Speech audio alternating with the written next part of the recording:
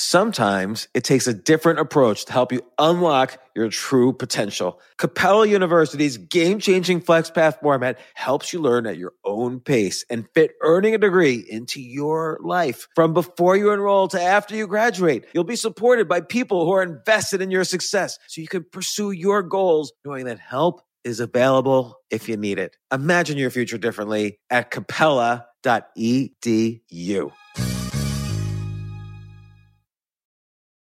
As a person with a very deep voice, I'm hired all the time for advertising campaigns. But a deep voice doesn't sell B2B, and advertising on the wrong platform doesn't sell B2B either. That's why if you're a B2B marketer, you should use LinkedIn ads. LinkedIn has the targeting capabilities to help you reach the world's largest professional audience. That's right, over 70 million decision makers all in one place. All the big wigs, then medium wigs, also small wigs who are on the path to becoming big wigs. Okay, that's enough about wigs. LinkedIn ads allows you to focus on getting your B2B message to the right people. So, does that mean you should use ads on LinkedIn instead of hiring me, the man with the deepest voice in the world? Yes. Yes, it does. Get started today and see why LinkedIn is the place to be to be. We'll even give you a $100 credit on your next campaign. Go to linkedin.com/results to claim your credit. That's linkedin.com/results. Terms and conditions apply. This isn't your average business podcast, and he's not your average host. This is the James Altucher Show. Today on the James Altucher Show.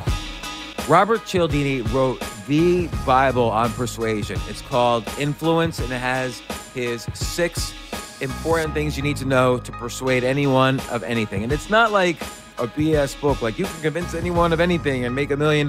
This is real, hardcore combination of both his research as a scientist and real practical examples. He has an updated version coming out with many more stories, many more examples, many more actionable techniques. And let me tell you something. I've read the book. I've also written a lot about persuasion. If you've seen my last book, Skip the Line, I have an entire chapter about persuasion.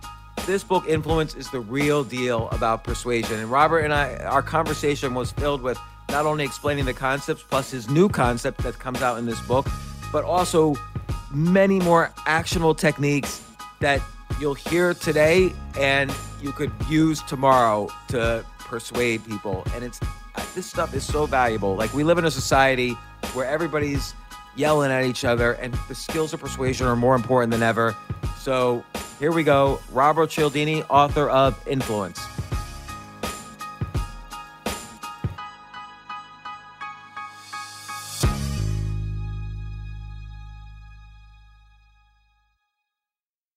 So I've got Robert Cialdini.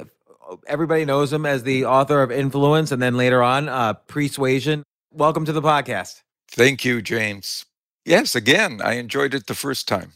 And Robert, your book, Influence, I'm sure you probably realize this, but this has become the Bible, both for good and bad, for basically every powerful marketer out there. And by powerful, I mean there are people in the advertising community who try to influence, but I don't consider that. They don't really use the principles in your book as much. But like copywriters who, like, when you get those emails, like where 4 out of 5 doctors recommend this ED drug, and Dr. Shavanigan was an expert on ED for 27 years. Like, they're all using your book, and they have conferences about how to use the principles in your book to write ads. I'm sure you know this. I do, and I am concerned about something that you said in passing, that the material can be used for good or ill. Right. And this is related to the updated edition of Influence, the book everybody has been waiting for. And in this book, one of the updated things you talk about is the ethical and unethical use of some of these techniques. What drove you to make this updated version? What drove me was the book has done very well. It sold more copies than I could have sensibly imagined, in many more languages than I could have guessed. For example, I have a Polish colleague, Professor Wilhelmina Wosinska, who said, Robert, your book, Influence, is so famous in Poland, my students think you're dead. And so I thought to myself, that's an affirming yet sobering commentary on the material. I think it's time to move forward and update and elevate what we know about the influence process. Yeah, and so, but what? So there's. I want to go over all the principles again because I think it's good to update, and I've since learned more about them, and maybe you have more thoughts about them. But a lot of the new stuff in this book is related. There's a big theme in this book about unity and tribe building, like the idea of creating for let's say two people who are arguing with each other, create a bigger tribe to put them in as a way to persuade them, or to have one side persuade the other or whatever. And then another theme is, looking at each technique and kind of the ethics and unethics of the technique. Again, like what made you think about the ethics of this? What were you seeing in society? Yeah, for precisely the narrative that you began with, that you can see people using these things for ill. And I didn't want to censor myself. How could a scientist, how could a researcher ever make a contribution by husbanding, uh, by holding on to the information? You can't do that. You can't make a contribution.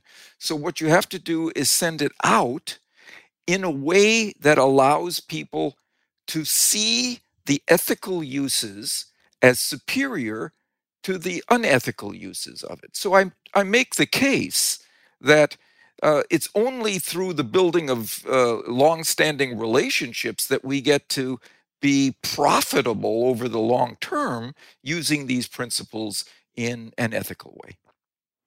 Yeah, and I want to add also that these techniques, particularly when used together, work. And so, as an example, I had a course I was once selling about investing, and I was disturbed by all the courses out there that I don't view as ethical, and I made a course that was ethical. And I was working with a copywriter to write the letter describing it, and I didn't like his letter at all, in part because they used your techniques. And what I mean is, sometimes it's a little too obvious, I think, when people are using these techniques. Like, you have to act now. There's only limited available. And how can it be only limited available if it's a PDF? There's infinite available. Right. And but he said, okay, how about you write your version? And I've sold lots of books. I'm a writer. I know how to write, and I tell a good story.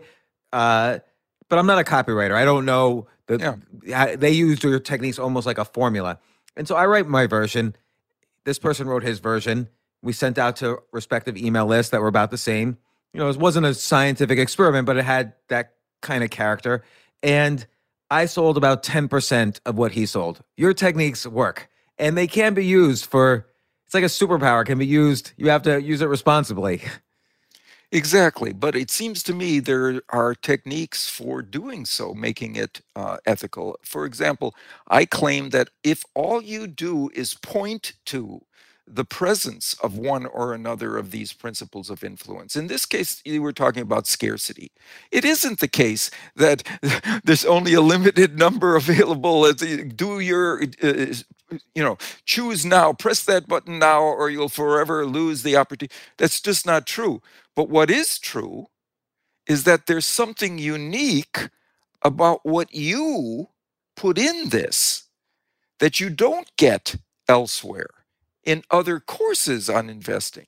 There's something there that is uncommon and that they will lose unless they move in your direction. And if you just bring that to the surface, it seems to me that you're informing people into movement rather than tricking them there. And I think this is important to know because it goes beyond the ethics of it. It's actually more powerful when you view scarcity in an authentic way. Like, instead of saying limited time only, you say, look, I'm doing this one time because I feel strongly about what I'm seeing out there. So I put in the time and the effort to make something unique. That's why there's a scarcity component. Yes, and the key and it'll work better that way. Was the word unique. That again, if you're going to harness the scarcity principle, the key word there is unique. You can't get this anywhere else. This is a scarce commodity in terms of the ideas involved. There's nothing ethically objectionable about that.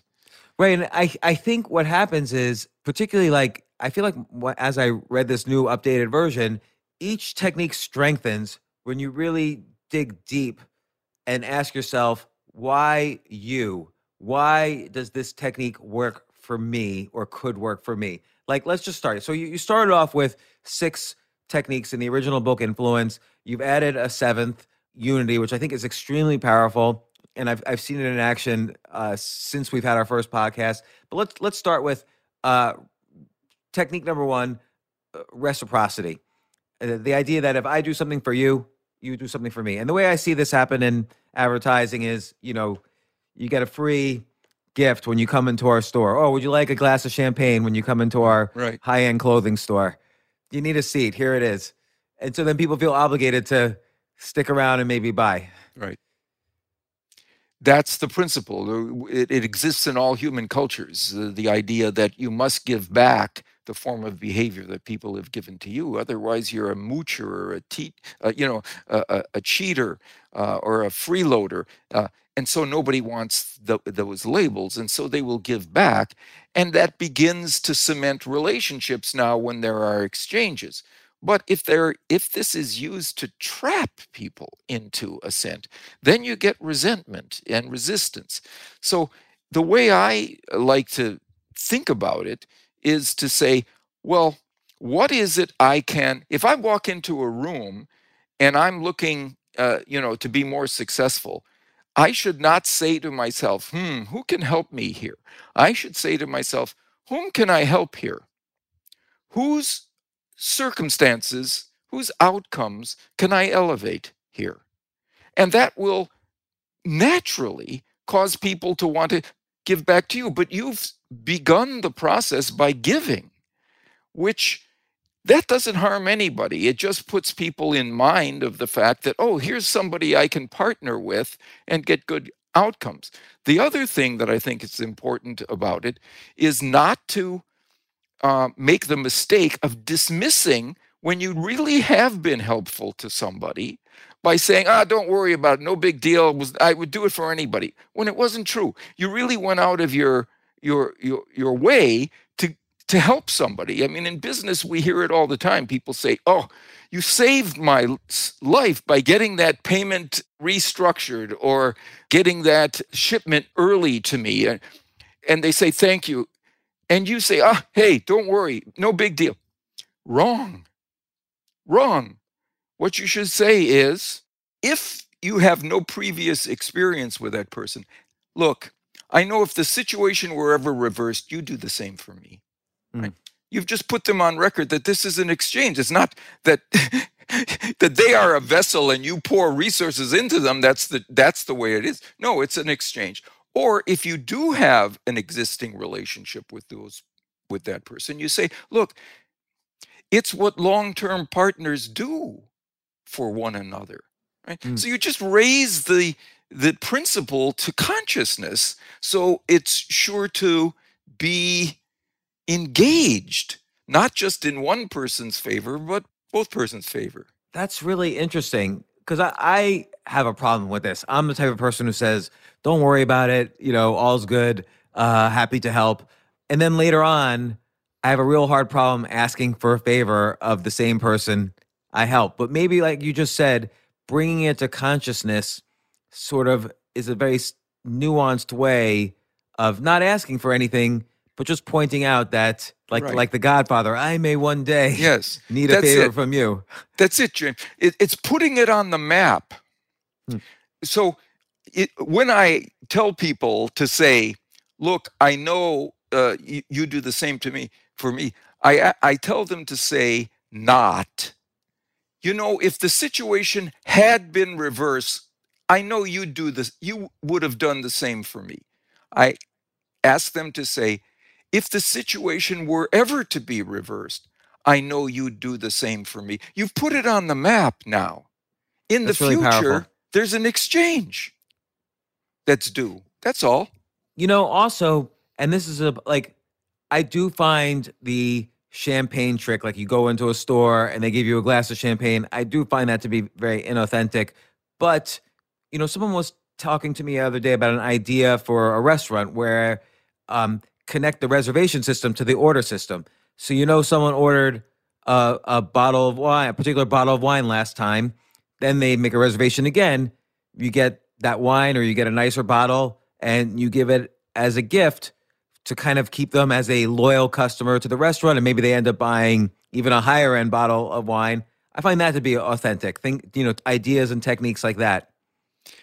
Yes, there's another side to the principle of reciprocation besides obligation, and that is it builds relationships. It creates exchanges, and when there are exchanges that people agree to, everybody benefits. The society is better off if people interact and exchange resources, because you get all kinds of possibilities that didn't exist if you're just in your own bubble. Right? So one of the reasons societies enforce the rule for reciprocity is that societies are better off when people exchange reciprocally. And it's interesting, I don't think it was in this chapter, it was later in the book. There's the couple, because it's not just physical items that you exchange, but that you mentioned the story of this one couple that come up with 36 questions of disclosure as a way of, they ask these questions of each other, and they get increasingly more personal as a way to build closeness and even love. I think vulnerability is a beautiful gift to give that, encourages reciprocity. Yeah. So, for example, at the beginning of that list of questions, the item might be, so what constitutes a nice day for you, right? Or in the middle, it might be, and so what are the things that you're most concerned about these days? And at the end, the question might be, of all the people in your family, whose death would cause you the most distress, right? All of a sudden, people are opening up to one another in this reciprocal fashion, because the first person answers and then the second person has to answer in return, provide that. And in these studies using this list, they find that this procedure produces love in the lab. It produces, there have been marriages that have come out of people being in that exchange of reciprocal openness and vulnerability. Well, let me ask you, if you personally were at a social event and you didn't know anybody and you were feeling a little awkward, would you use ideas like this, asking You've questions? just described me. You've just described well, me. I described me, really, which is why I'm asking. Yeah. What would you do? How would you use this? Because what you're basically saying is that reciprocity, authentically like this, and in this case with self-disclosure, improves the bonding. And what do you do when you're feeling awkward and need bonding with a group? Well, I'll give you an answer that I used to use, and it's not related to reciprocity. I'll wait for the follow-up to do that. But I used to read people's palms. I would read their and I would have a line of guests around the corner of the room I was in, waiting to get this information from me, which I would provide to them. Now, I was taught to read palms by a fellow graduate student, a guy from India who was a palmist. And he said, he was a kindergartner compared to his guru. Right? So I learned how to do this, and I would read people's palms. And eventually I stopped because it's phony. There's nothing true there. If you ever do the research on it, it's nothing. But it starts a conversation and it begins an exchange, and you're giving people something. It was my icebreaker. So I don't do it anymore for the reasons you just mentioned. It's just not true. It's not ethical to give that information to people because it's not accurate. So what I do is to use what's there in the situation. I reveal something about myself. I'm awkward in these situations. It's something that's difficult for me. How about you? And they might say, yeah, me too, but they might also reciprocate with, no, that's not my problem. I'm an extrovert. And all of a sudden, and what about, but I've got a sister who's like that. And all of a sudden you're on a conversation with people about them and their family. So that's what I do now. That's great. I love that. So that's reciprocity. Oh, but I've been curious about this actually. So Benjamin Franklin, in his famous example of persuasion, almost uses reverse reciprocity. Yes. He gets someone. There's a legislator who hates him, and instead of giving something to this person, which might seem like pandering, he asks for something from this person. He asks to borrow a book. The person lends him the book. He returns it. Benjamin Franklin returns it a week later, and the guy loves him afterwards.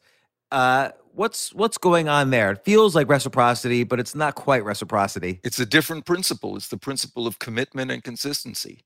Ah, yeah. If right. I've just made a commitment to this guy, giving him one of my most valuable books and trusting that he will give it back to me, and then actually what Franklin says, he starts up a conversation with the guy about the book, right? Yeah. Oh, wait a minute. This is somebody I must value. I was willing to do this. Now I'm going to be consistent with that action that I undertook of giving him a book. Sometimes with these techniques, not yours specifically, but in general, when people talk about persuasion, I feel like it's very academic. And when I try to apply things in real life, like it doesn't quite work. But there's something about commitment and consistency, which works very well for me. I'll come up with a hypothetical example. Let's say someone needs to get a raise from their boss. The person could ask for advice from their boss. What is the best way for me to ask for a raise from you? And consistency kicks in. It for me, this works like phenomenally well. Yes, because another thing that Franklin said, people always value the wisdom of those who come to them with it for advice. That's great. I did not know that, but that works. I guess, but because a lot of these things are related to status. So in that case, in both situations, when Benjamin Franklin asked for to borrow a book, he's giving status to the other person. So there's something there too, where if someone's at the receiving end of status, he will value continuing to receive that status from the person. That's right. And you also get the liking principle in there too, because you've given this person a compliment on his choice of books by asking for a loan of it. So I want to, and I know I'm getting into some of the nuances and details, but I'm sure you've done a million interviews on the basics of these principles. So these are just things I've wondered over the years since we last spoke about. James, I love it.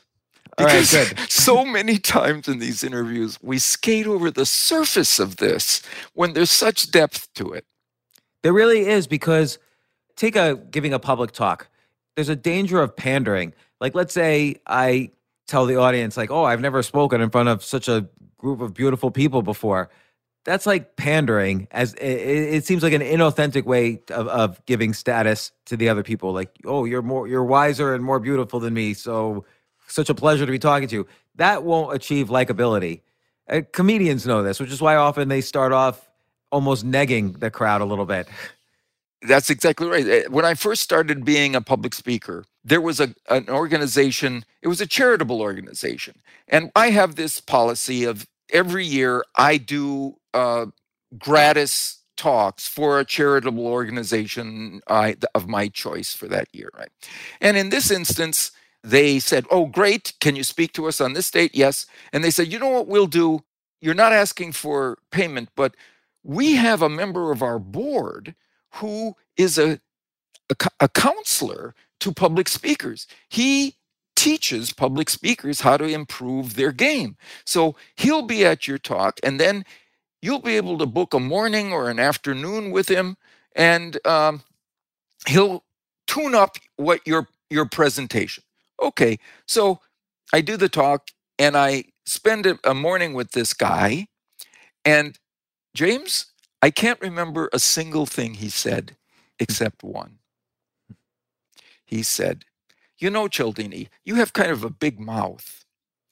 The audience would be favorably disposed if you came on the stage and smiled broadly at them.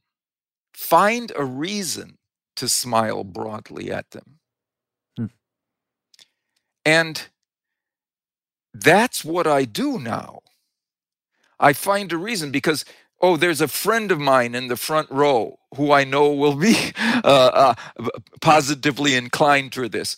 Or I'm in San Francisco and I love San Francisco. Or this is an audience that hasn't heard my material before. And so they'll be especially receptive to anything that's new for them.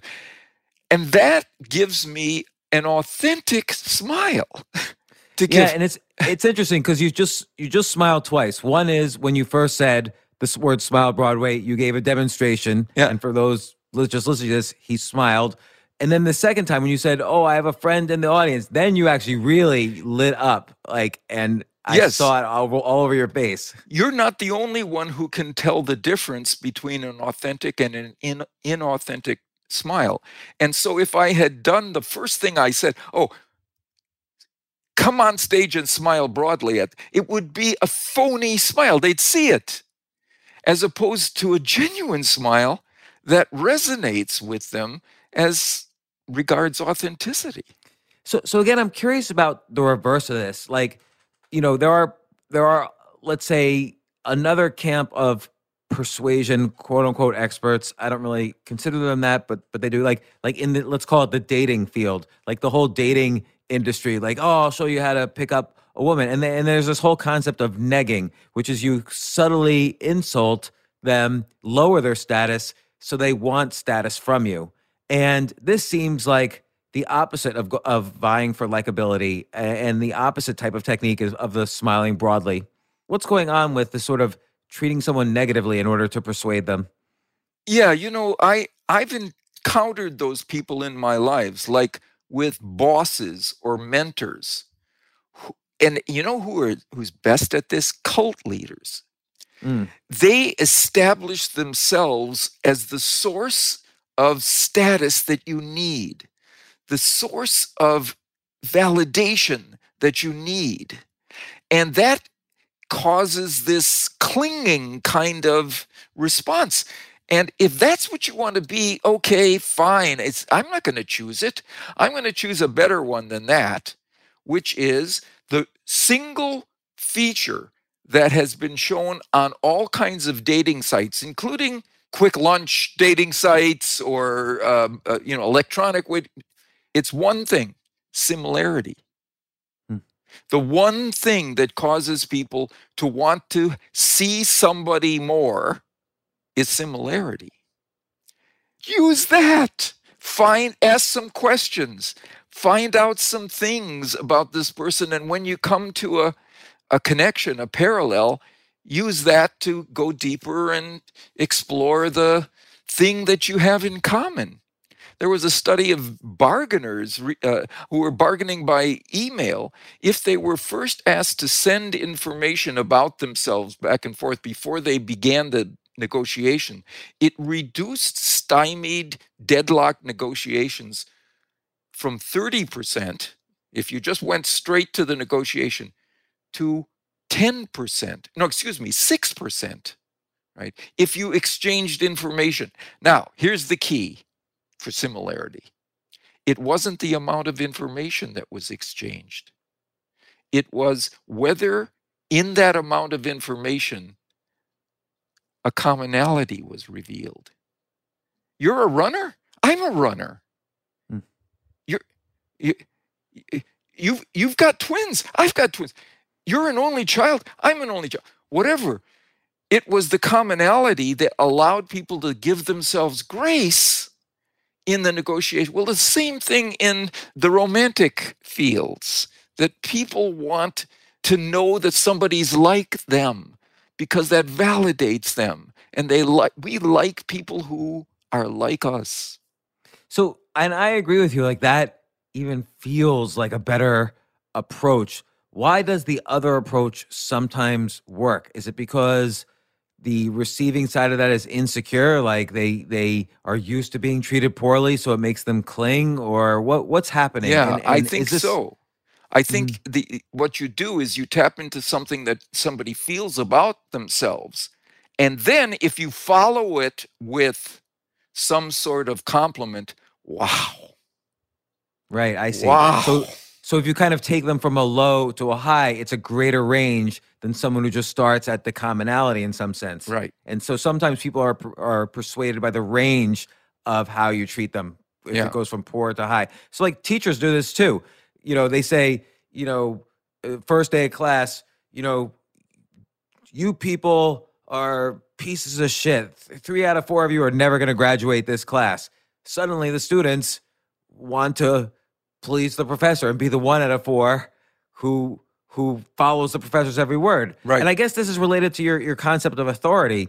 If you establish authority, and in this case, the institution does it for you. This is the professor and you're the student. If you establish authority, you could kind of, I don't know how to describe it. Is this an unethical use of that principle, or like I'm just trying a hard time, understanding it.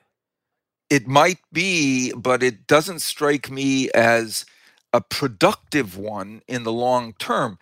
There's a very famous social psychologist, Carol Dweck, who talks about a major professor she had at Yale when she was in graduate school, big name, renowned guy, and she said something in a class, a small seminar, and he said, "That's brilliant."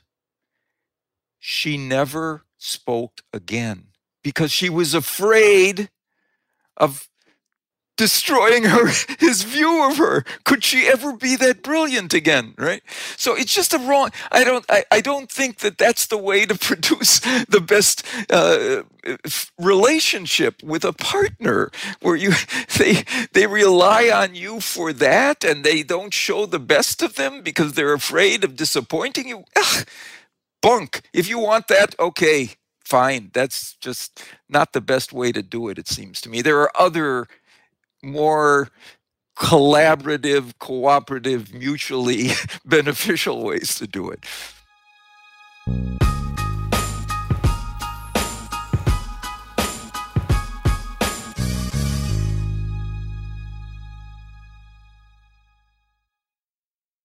Yes, it's totally true.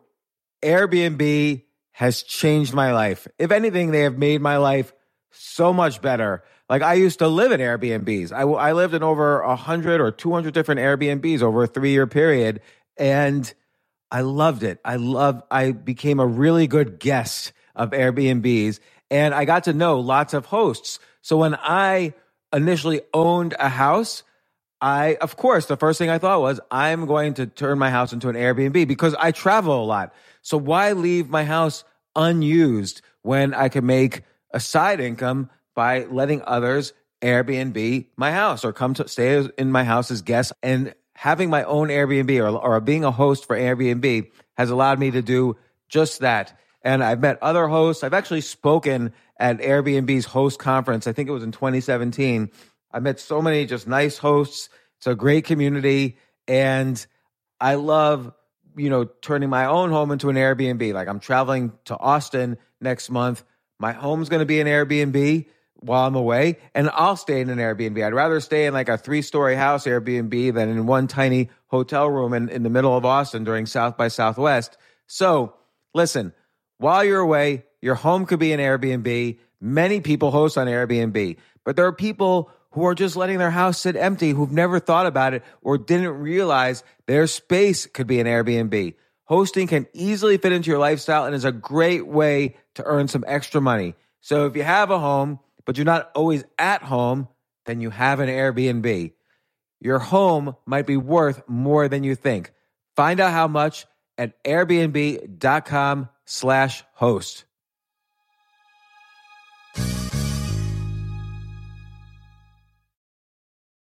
I am so glad you convinced me that the family car should be the Defender 110. It is so beautiful inside. It's so comfortable, and it just feels indestructible. Yes, it really is. I've been waiting a long time for the new model to come out. The Defender 110, I'm telling you, it's my favorite car of all times. It's my third one. I have stories of going off-road. The guy managed the group. He was like, "What are you doing in this beautiful car?" I'm like, "I'm going off-road." He's like, "Are you sure? Because you can use one of ours." And then they look like Mad Max cars. I'm like, no, we're going to do this. And he was shocked. Wow. Well, it's great because the Defender has been reimagined for 21st century adventure, and its unparalleled off-road ability, as well as its robust interior, are invaluable whether you're headed towards uncharted territory or just a weekend of exploration. The Defender 110 tackles challenging surroundings with absolute confidence. The SUV conveys strength outside and in, featuring peerless technology like an intuitive driver display and an award-winning infotainment system. That's my favorite part, to keep you connected no matter where the journey takes you. Adventure is unique to everyone, and so is the Defender. Choose from the two-door Defender 90, the four-door Defender 110, or the larger Defender 130 with the ability to seat up to 8 passengers. You'll find uncompromising performance in all three. So pack up and go even further with the Defender 110. Learn more at LandRoverUSA.com/Defender. Hey, listen, men's health is important. Men act all cocky and like they don't need anything. But the reality is, as you get older, there's some things you need.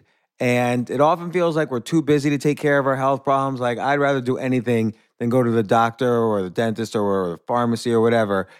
But now you don't have to waste your time if you use HIMS. HIMS, H-I-M-S, HIMS is changing men's healthcare by providing simple and convenient access to science-backed treatments for erectile dysfunction, hair loss, weight loss, and more. The entire process is 100% online, so you get a new routine of improving your overall health faster. Jay, you listening to all this? Yes, I definitely gonna use him from now on. Not that you need it. You're young and healthy. James, I'm 35. You're getting there. You might need it. Who knows? But if prescribed, your medication ships directly to you for free and in discreet packaging. No insurance is needed. You can manage your plan on the HIMS app, track progress, and learn more about your conditions and how to treat them from leading medical experts. Start your free online visit today at hims.com/James. Could you imagine that? There's a whole section just with my name on it. hims.com/James. That's how much I am representative of the kind of person who needs HIMS. That's HIMS.com/James for your personalized treatment options. HIMS.com/James. Prescriptions require an online consultation with a healthcare provider who will determine if appropriate. Restrictions apply. See HIMS.com/James for details and important safety information. Subscription required. Price varies based on product and subscription plan.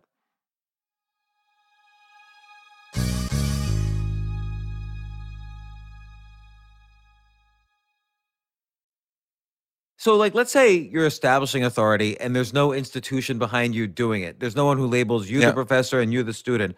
What's the best way someone could establish their authority on a topic that they want to persuade on without seeming like they're bragging? Yeah, so there's a couple of ways. Let's say you're online.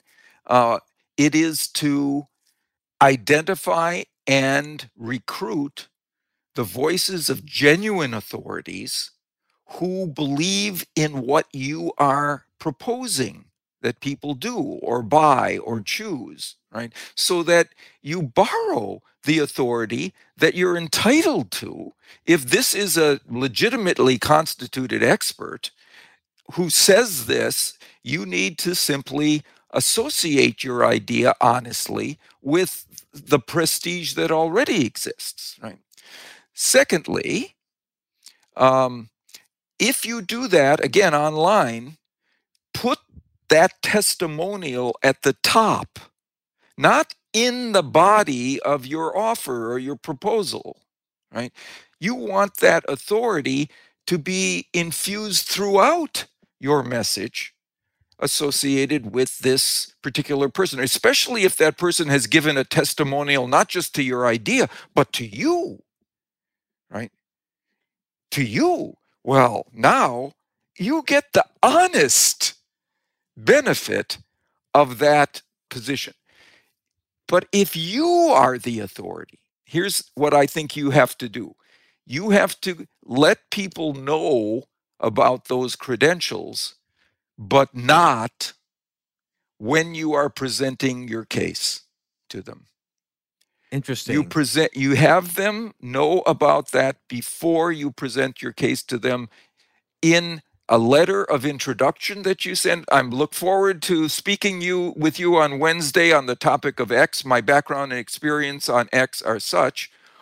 Or you put them in touch with your LinkedIn page or your resume, and in print, they see your credentials.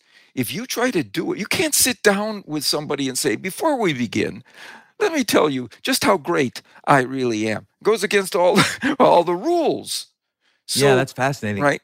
And the third way is to have a third party who knows both of you and ask that person to make the phone call or send a letter introducing you to the exchange. These are important nuances. Like knowing this could save a lot of people who could validly use this technique and influence. Right. So, you know what this reminds me of? It's the exact technique that Google determines if a web page should be in the top 10 of search results. Basically, if other important pages link to this page, then this page is probably important. Right. Let's talk about liking, because likability is such an important is an underserved principle, I think, in general. Like if you give a public talk, I find that no one really cares about the information you're talking about if they don't like you. Even like if you're a public speaker and you're speaking to a bunch of strangers, the first thing you have to do is establish your likability. And that's, or let's say you're in a sales meeting and a bunch of people around the conference room. What's your go-to approach to establishing likability? We've already talked about one of them. Genuine smile. Begin with a genuine smile, right? Here's the other thing that I tell people who say, if you have one piece of advice to give me as I start on my journey into the business world or the world in general, what would it be? And here's mine. When you go into a situation where you don't know people, it's a new situation, expect the best from them. Now, I'm not saying where you know these people and they're two-faced and they're cheaters. No, I'm not talking about deluding. Yeah. A new situation, you expect the best from them because it allows you to be generous with them. And by the rule of liking, they will like you for it. And by the rule of reciprocation, they will be generous to you.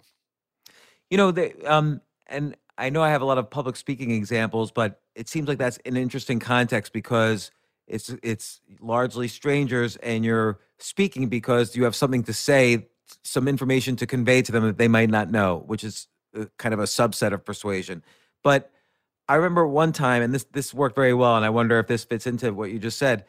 I was doing a public talk, and I had reason to believe some percentage of the audience didn't like some things I had read about written about their topic in the past. And so what I did was I started off the talk by saying, look, I could talk about 3 different things, and I'll let you, by the sound of your clapping, I'll let you decide what I'm going to talk about. And so I listed the 3 things, and then I listed them again, and I said, clap now for the one you want me to talk about. And I kind of knew which one they would pick anyway, but I gave them this choice, and the talk went amazing. I think they all love the talk because I guess it's consistency is at work there, but also likability. It's likability, but it's also something you said earlier. You assigned them status. You gave them standing, right? So that you were going to listen to them and respond to them. Okay, here comes another story, James. Okay, yeah, I love this interaction that we're having. Yeah. So when I first started doing research on the topic of influence, it was in my laboratory with college students on college campus. I wasn't really getting evidence of where the big effects were that I thought would be there in the training programs of the influence professions of our society, right? The salespeople, marketers, advertisers, fundraisers, recruiters, and so on. So I started answering ads for trainees incognito with disguised intent, disguised identity, and and I would take the training from them and learn what they knew about how to get people to say yes. And across it all, I was looking for the commonalities. Which were the things that were in common, no matter which training program I was in? And there were just these 6. That's where the 6 principles came from. Just Wow, these 6. There that's were interesting. hundreds of tactics, but all of them the majority of them could be categorized in one or another of these 6 universal principles. Okay, so now I had this information, but to be ethical and professionally responsible, I had to get their approval to use what they told me for my book, right? I can't just take it from them and use it. So I geared myself up for asking them to allow me with a written document for approval to use what I learned from their training programs in my book. And I knew this was going to be a tough sell because this was proprietary information. They spent a lot of years coming to this information, and they didn't want their competitors to know, and they didn't even want their customers to know sometimes what they were doing. Yeah.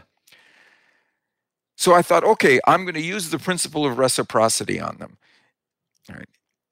I said to them, actually, I'm not Rob Calden. I'm not somebody looking for a job in your industry. I'm Robert Cialdini. I'm writing a book about the influence process, and I said I was a trainee because I wanted to get this information. And I started to see faces fall, and I said, but here's what I will do. I promise you, if you'll allow me to use the information, even if you don't, I'm going to send you a pre-publication copy of the book, so you will know what I've found, right, about how the influence process works, how the persuasion process works, before your competitors ever get a chance to buy the book. Right? It had a positive effect. But half of the people were still giving me these frowns because all the gain was going to be mine.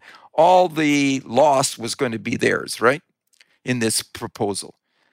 And then I said, and they said, but what are you going to use this for? What is this? And I said, well, I'm a university professor, and I teach persuasion and social influence, and I want to write a book on the topic. And they leaned back in their chairs. They said, wait a minute, you're a university professor and we're your teachers?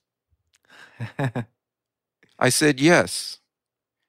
And they puffed up their chests and waved their hands and said, of course you can use our mastery of this material. I gave them standing. Yeah. No, it's interesting how all these things interlink a bit. So Yeah. it's like, you gave them authority, Yeah. but you established likability, you use reciprocity. There's weaving these together is very powerful. This one is used and quoted. Every copywriter in the world uses this, social proof, Yep. which is basically throughout the 40-page sales letter. And, Jackie W. said this about the program, and, so-and-so said this. And it's, over and over again, social proof. It's very powerful. It's basically testimonials.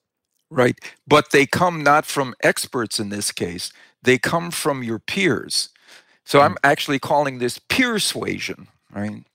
So persuasion. And that's very powerful because it gives you an opportunity to reduce your uncertainty as to what you should do in the situation based on what the people around you like you are doing or have done there. They beta tested the action for you, and you can see whether it makes sense for you. You certainly see it with the review sites, the number of stars that you can gather on a site. Here's a very interesting feature of it, though. There's a particular sweet spot of number of stars that are most likely to create a conversion to your product or service. And it's not 5 stars. it's 4.2 to 4.7 stars. Right. You mentioned that above 4.7, people don't believe it. And then actually 1-star reviews are good because they feel authentic. That's right, that you're not screening them out. Yeah. Right. So, but anyway, that's certainly one thing. Another thing you can do, again, ethically, it seems to me, is take the cue of a study that was done in Beijing, China, where restaurant managers in a string of restaurants put a little asterisk next to certain items on the menu. And each item then went up 13 to 20% in purchase. Right. So what did the asterisk stand for? It didn't stand for what you usually see. This is one of the specialties of the house. Or this is our chef's recommendation for the evening. If you read any of these Kitchen Confidential books, you know, the chef's special is what was left over from the night before that he has to get rid of. Right? It didn't say that. It said, this is one of our most popular items. And each item became more popular for its popularity. Social proof, right? What other people around me are choosing informs me as to what I should choose. Right? Now, what was lovely about this is that it was all true. They just never used it before, right? Well, we all have most popular some things. You probably have most popular sessions that you can sell. Other people have most popular features of what they have to offer, most popular models, most popular payment plans. You just have to tell people what's most popular, and they stop dithering around. They stop sitting on the fence, and they choose it. That's really interesting. Even though it's sort of directly saying, hey, these things are great that I cook. So it feels like a little bragging there, but just using the star as an explanation rather than going too deeply into it avoids the oversell. And it's costless. You don't have to hire somebody like a copywriter to write some florid description of that dish, right? You don't have to spend that money. Right, you just have an authority figure, put a star. You put a star there. But the authorities are, in this case, your peers. These are the most... because they're saying, right, you're saying the data is showing this is popular, yes. Not the chef is saying this is popular. The data is showing, like the other people like it. This is also related to the new concept or the quote unquote new concept in the book, about unity and the tribe building, which is that if, let's say there's Arabs and Jewish people who don't get along, by reframing them as a single peer group, like, look, you're Arab, you're Jewish, but you both have cancer, and these 5 people who have cancer got cured using this. That's by reframing people and building a tribe when there isn't normally a tribe, and maybe making it a higher stakes tribe. That's a powerful technique. There's even another one in which they simply point to the fact that there's a high degree of genetic overlap between Arabs and Jews. Yeah, they're all Semitic. Yeah. That causes them to be more willing to give concessions to the other side in negotiations. It's interesting. It also, again, I've seen it work in public speaking. Like, let's say you do a little kind of interacting with the crowd in the beginning, and you realize this group on this side of the audience is from Paris, and so is this group. You could just make jokes like, oh, you guys should exchange phone numbers and maybe start dating each other. You just like humor them. Yeah. But, as long as you try build, you're going to be successful. Right. The book has been successful in other languages, and one of them is Italy, another is Poland. And whenever I'm in Italy, I tell people, before we begin, I'm so happy to be in the homeland of my grandparents. Immediately, I see a difference in the audience. Their faces change. If I'm in Poland, it turns out I grew up in an entirely Italian family in a predominantly Polish neighborhood, right? In Milwaukee, right? A historically German city, right? So if I say to people, if I'm in Italy, I tell them that. If I'm in Poland, I say, all my friends were named Kamenuski and Robleski and these Polish names. I was 11 years old till I realized that Cialdini wasn't a Polish name. Same thing happens. Faces change. I'm one of them. Yeah, it's interesting. So I perform stand-up comedy, and one time I was in Cincinnati, and I asked around like what's popular local things, and I found that there was this one small chain of chili restaurants that was only in Cincinnati, and it was like these enormous portions they would give. And before I went to perform, I ate some of this chili. So the first thing I talked about was, this chili, and I was honest about it. I said, the portions were enormous. Wasn't my favorite, but I could get addicted to it just because I love eating the portions. Like I would never be hungry again. Yeah. And they all appreciated it. Even the fact that there was aspects that maybe it wasn't the best. It was theirs. That's why they went, because it was a lot of food, cheap, and still pretty good. So there was a link with you. That's why I'm saying these work, and it's funny. There's the principles and there's the tactics, and it's.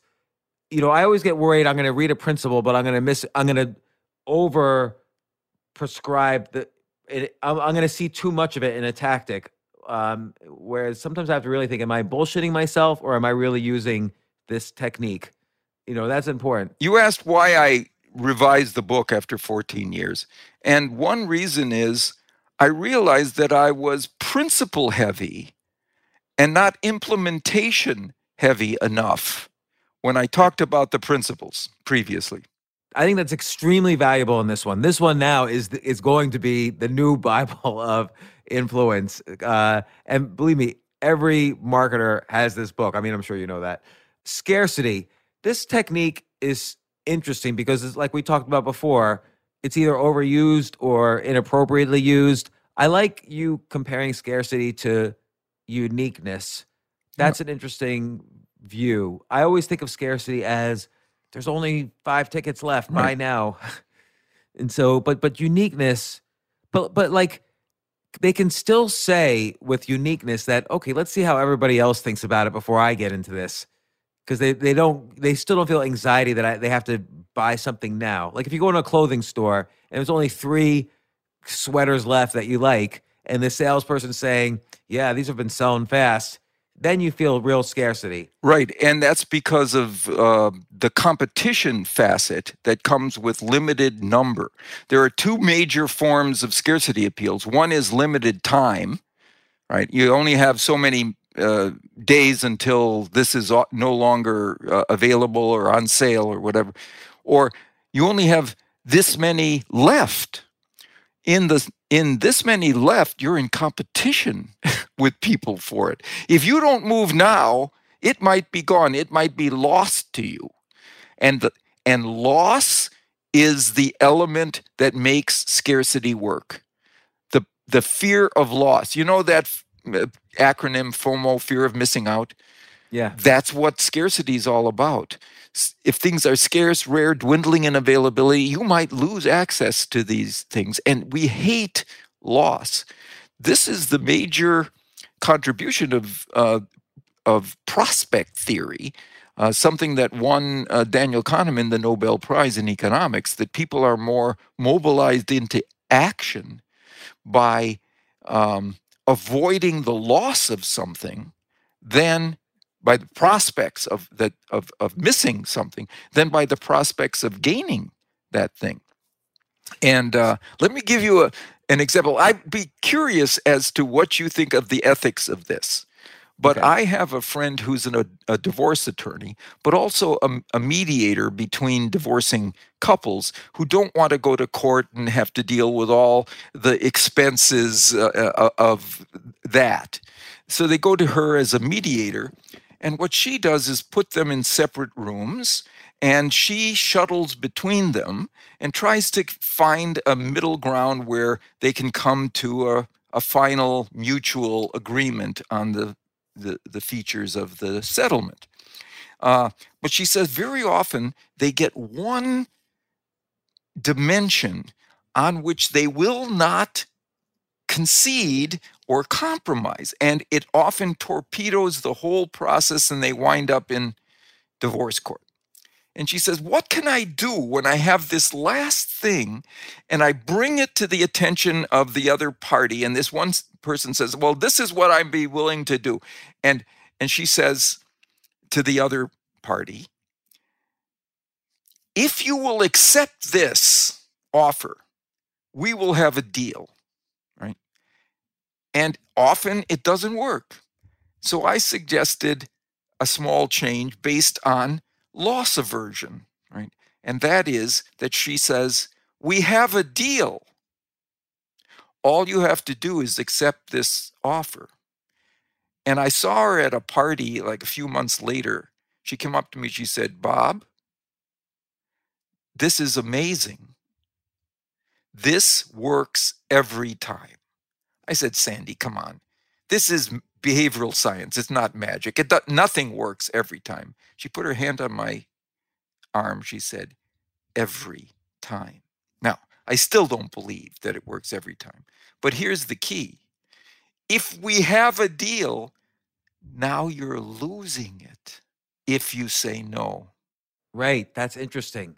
Gaining something is not as interesting as losing something. If you look at Daniel Kahneman's data, loss aversion is twice as powerful as obtaining a gain, the same gain. Earlier, we were talking about uniqueness and how that's related to scarcity. And it seems like when you describe something that's unique, it's even more powerful with scarcity because you make them think, if this is unique, it might be scarce. Other people might want this. Right. And so that gives, rather than just saying only 5 left, you might say this sweater in the clothing store, this sweater is handcrafted by, this famous artist. Yeah. And so then the person will think, wow, that's probably going to go fast. It's just thinking in their head. So if you can kind of give them clues that this might be scarce, that seems to work even better. I hadn't even thought about that, but I think you're right. So I wonder then how, again, really thinking what makes something special and then somehow giving them the feeling, authentically, this is so special, others are going to want it. And then some resource of either time or spots or whatever. Like if you say, if you're selling real estate and you say, look, this is an island, they can't build any more apartments or houses. And then you leave it at that. They might think, okay, supply and demand, supply is never going to go up because it's an island, there's limited borders, so it's scarce. I think that's right. I mean, the extent to which you put restrictions on access to anything, people want it more. When car manufacturers build a special model with only a certain number of instances in which they've manufactured it, the value of it goes up significantly. Yeah, that's why even like prints of art sell if they're numbered, which I always found to be a weird thing. Like, why can't I just make my own print of this? Yeah. But somehow that uniqueness, though, is what gets me. I think we've spoken about the basic 6. I mean, commitment and consistency. I think that's an extraordinarily powerful one and particularly as related to status, because if you give someone status, like asking for advice, they give you advice, they're not going to give you bad advice because you're trusting them. And then they've got to follow through on the advice, or they realize they're the type of person who gives advice to this person. So yes, and they're also a partner with this person. There's a quote, when you're looking for advice, you're actually looking for an accomplice. And here's what the research shows. That's a great quote. If you get the advice, you get the accomplice, because people feel partnership with you in the information they've provided. Let's say you're not just persuading one-on-one, you're marketing. So it's 1 to a huge number. how does and you mentioned examples of companies like Amazon and so on. I guess you could ask for advice from a large group of people, Yeah. like in the public speaking example. Companies can do it in what they call co-creation, where they ask their existing customer base or their prospective customer base, what would you like to see in our next model? Or what were the features of our current model that you would like us to retain, and which would you like us to delete? Those kinds of questions. How can we improve your level of satisfaction, right? And the key is not to ask for that feedback by saying, please give us your opinion about this. When you ask for an opinion, you get a critic. Hmm. When you ask for advice, you get a partner. And That's there's an important research on nuance. this. You ask for feedback on the very same proposal. This turned out to be a business plan for a new kind of restaurant. Half of the people, this was an online study, were asked for their opinion, were asked for their advice on this business plan, and those asked for advice were more positive toward it because they felt more a part of the plan. Yeah, like the accomplice theory Yeah, you mentioned. the So accomplice. if someone asks you for advice, now this is the opposite side of it, how do you avoid being an accomplice? Let's say someone asks me for advice, but I really don't want to be an accomplice. I don't really want to be biased simply because I gave advice to someone. Um, how can you avoid this? And Daniel Kahneman's point of view is that you really can't avoid cognitive bias in these situations. But is there a way, knowing that these principles exist? Yeah, again, one of the things that I do at the end of every chapter in the book, if you recall, is I have a defense section, how to say no to these principles, right? And one of the things that I say in almost every instance is step back from the situation where you recognize that a technique is being employed on you. Use that as your signal. It's a flag.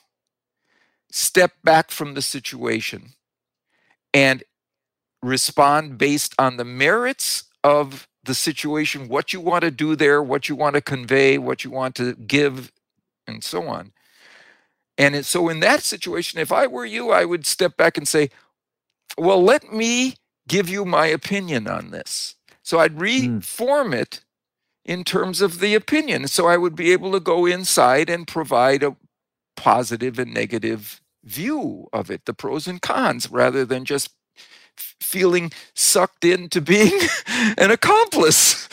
Right. And I guess awareness of the techniques is important to know that there's a technique employed. Like sometimes, I used to have a boss, this is like 20 years ago, where every time I would have dinner with him, I'd get home and I would feel bad about myself. So somehow status was being withdrawn from me during the dinner somehow. And I couldn't understand why, but it just turned out to be not a healthy boss-employee relationship. And it's important there's some self-awareness that it's important. It took me a long time to realize this, but it was a common thing. I kept feeling bad about myself every time I interacted with this person. And so it's important to kind of do an audit of your feelings at different points to see what you're being drawn to. And I guess it must be much harder, though, if you're feeling great about your status. Maybe that's too good.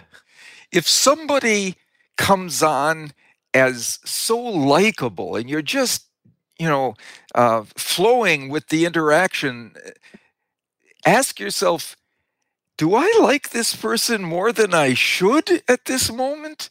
I've known this person here at the party for 30 minutes. What's going on? All right, this salesperson who's selling me, oh yeah, he gave me a Coke. He said he grew up where my wife grew up. He complimented me on my selection. Wait a minute. I have to remember, I'm going to be driving the Toyota off the lot, not him. Right. Separate your feelings for this person from the merits of the deal. Separate it from the deal. It's so important. I remember just a one time I bought like 50 magazine subscriptions from some guy going door to door, and and then I never got the magazine, so it's classic. But I remember right after I bought all these subscriptions from this guy, I remember talking to my wife and saying, "Boy, he was so smart. I really liked him. If he lived around here, we would all be friends and hang out." Yeah. Like, and then I bought all these magazine subscriptions, and it was a ripoff. Like I never got Yeah. them, but I fell for that because I wasn't aware. Sometimes you just need awareness of these things just so you don't fall for them. That's why I'm glad that there were only 7 of them that I counted. We don't have a long compendium of these things we have to examine every time we're in a. No, they're just 7. You can remember 7. Yeah. No, it's important. And again,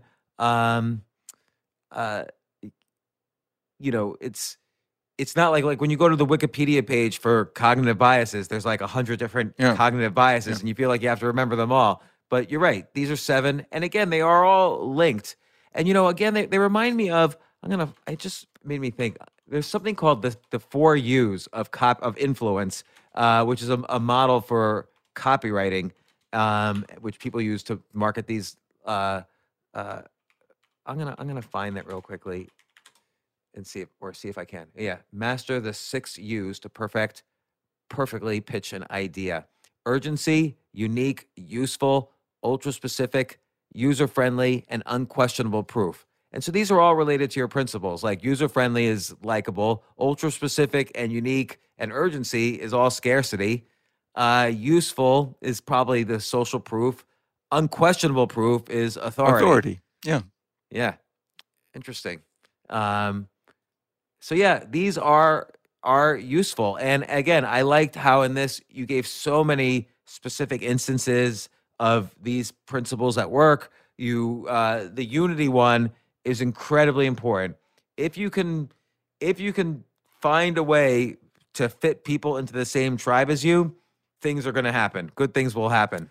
All barriers to influence come down inside our we groups, the people we count as we. I was, I tell this in the book. It was, I grew up in Wisconsin, and the NFL football team in Wisconsin, the home team, has always been the Green Bay Packers. And I saw an article recently that said that there are 2 celebrities, big Packer fans, both musicians. Immediately, I thought better of their music. Yeah, that's interesting. And I wanted them to have more successful careers. Well, that's interesting. They were Packer fans with me. So here's a question. So there, as we all know, there was a woman in the 90s who wrote a book about a little boy abused by his family, lived in the closet under the stairs, who then found out he was a wizard, perhaps the greatest wizard ever, went to Hogwarts school, and Harry Potter, the rest is history. Sold 1 billion copies of the book, or J.K. Rowling's a billionaire. But there's been someone told me the other day, the number of series that have had the exact same plot, almost to a T, that weren't successful.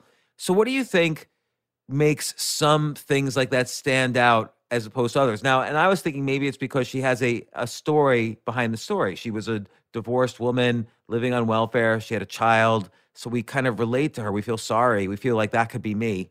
And maybe that was the key. I mean, there's some even like famous authors, successful authors have written similar plots and just weren't successful with that.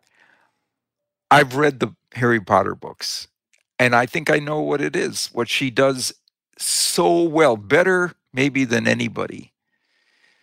She creates mysteries and puzzles to be resolved, but only if you keep reading. You're so hooked by the need for closure. I mean, this is how we're built as a species. When we have something that's a puzzle, a poser, a mystery, something that's unresolved, it doesn't leave us alone until we resolve it. And it has to be done carefully, though. And she does. I mean, that's the difference, I think. She was just a past master at it. of always bringing us along by leading us to solving the next problem or puzzle or difficulty that had to be surmounted when there didn't seem to be any way to do it. That's so interesting. So, and again, like one time I was doing a podcast with someone in front of a live audience, and I kept asking questions. You know, I had read the book. I kept asking questions related to the book. And rather than answer them, most of the time he would say, well, you have to read the book for that. I can't tell everything here. And that didn't work. So eliciting, you know, almost forced mystery. Like, I didn't want to read it after he kept saying that. And I didn't feel like anybody else was interested in the audience. Yeah, I mean, he punished you for having that need for closure. No, we don't want people who punish us for anything. Would you say, does this fit under one of the principles, kind of like almost having cliffhangers throughout a persuasion process? Well, I mean, it's there's no principle that I know of except in the book I wrote called Persuasion, where people, if you begin with a mystery, you begin with some sort of fact that doesn't seem to make sense, people you've persuaded them to read on, right? Right, you're totally right. Like, I'm reading a book right now. It's called The Girl with a Louding Voice, and it's about a young girl growing up in Nigeria with certain issues and problems. And at the beginning of each chapter is exactly that. There's a fact about Nigeria that you know will somehow end up in the chapter. So you read on, because how is this obscure fact about how much champagne Nigerians drink is going to relate to this chapter? Yeah, I hadn't seen that, but that's a good example. I used to use it when I would teach in my classes. I would begin the class with a puzzling aspect of human behavior. And then at the end, I would say, if you understand the rest of this lecture and really pay attention to it, by the end, you'll be able to solve the mystery, right? Well, when I was first doing it, I got the timing wrong for one of the mysteries, and the bell rang, and, you know, normally when the bell rings, people are poof out the door. In fact, before the bell rings, 5 minutes before, they're packing up their laptops and putting away their pens and papers, waiting to be poof out the door. Instead, the bell rang, and I said, okay, so I guess I'll have to wait till next time to solve the mystery. They said, no, we're not leaving until you... I thought to myself, Cialdini, you've stumbled on dynamite here. Yeah. Do you remember what that mystery was? Now I want to know.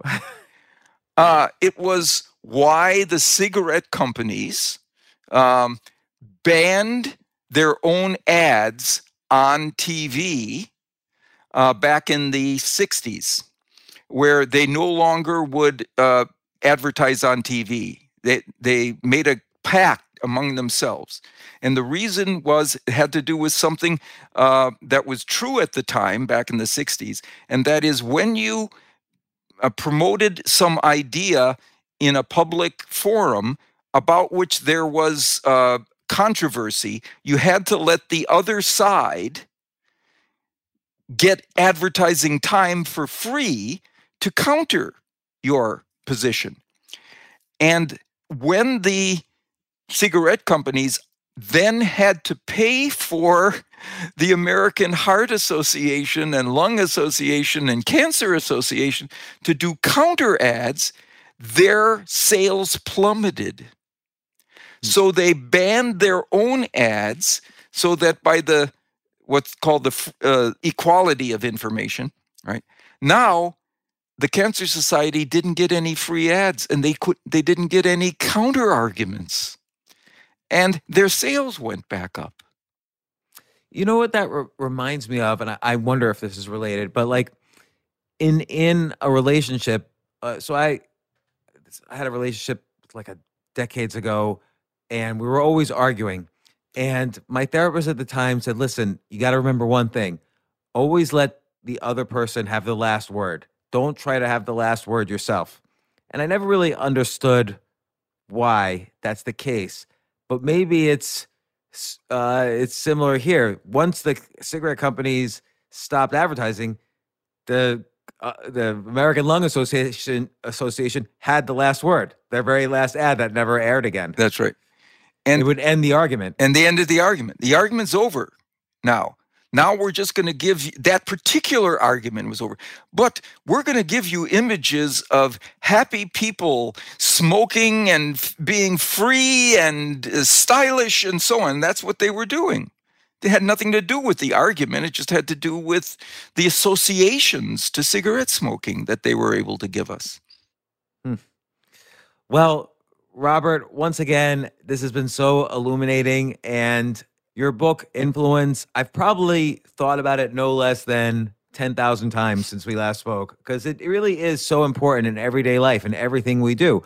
People underestimate you need, even if you're the best in the world in some field, you need influence and persuasion skills to let other people know your ideas, or else they won't listen to you. This is so important. And your book is, the go-to book. I've seen it with my own eyes. I've used these techniques.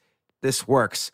And this updated version is so much more comprehensive and really helps me understand all the principles that much more. Plus your new principle with unity. I've seen it in action, and particularly in public speaking or in sales meetings when there's me and 12 people around a table and I've got to try build somehow. That unity, you've put the word to it now, but it really works. And so, and this discussion about the ethics of it, and I think being in touch with who you are deep down and making sure that's the scarcity, your own uniqueness, I think is really important.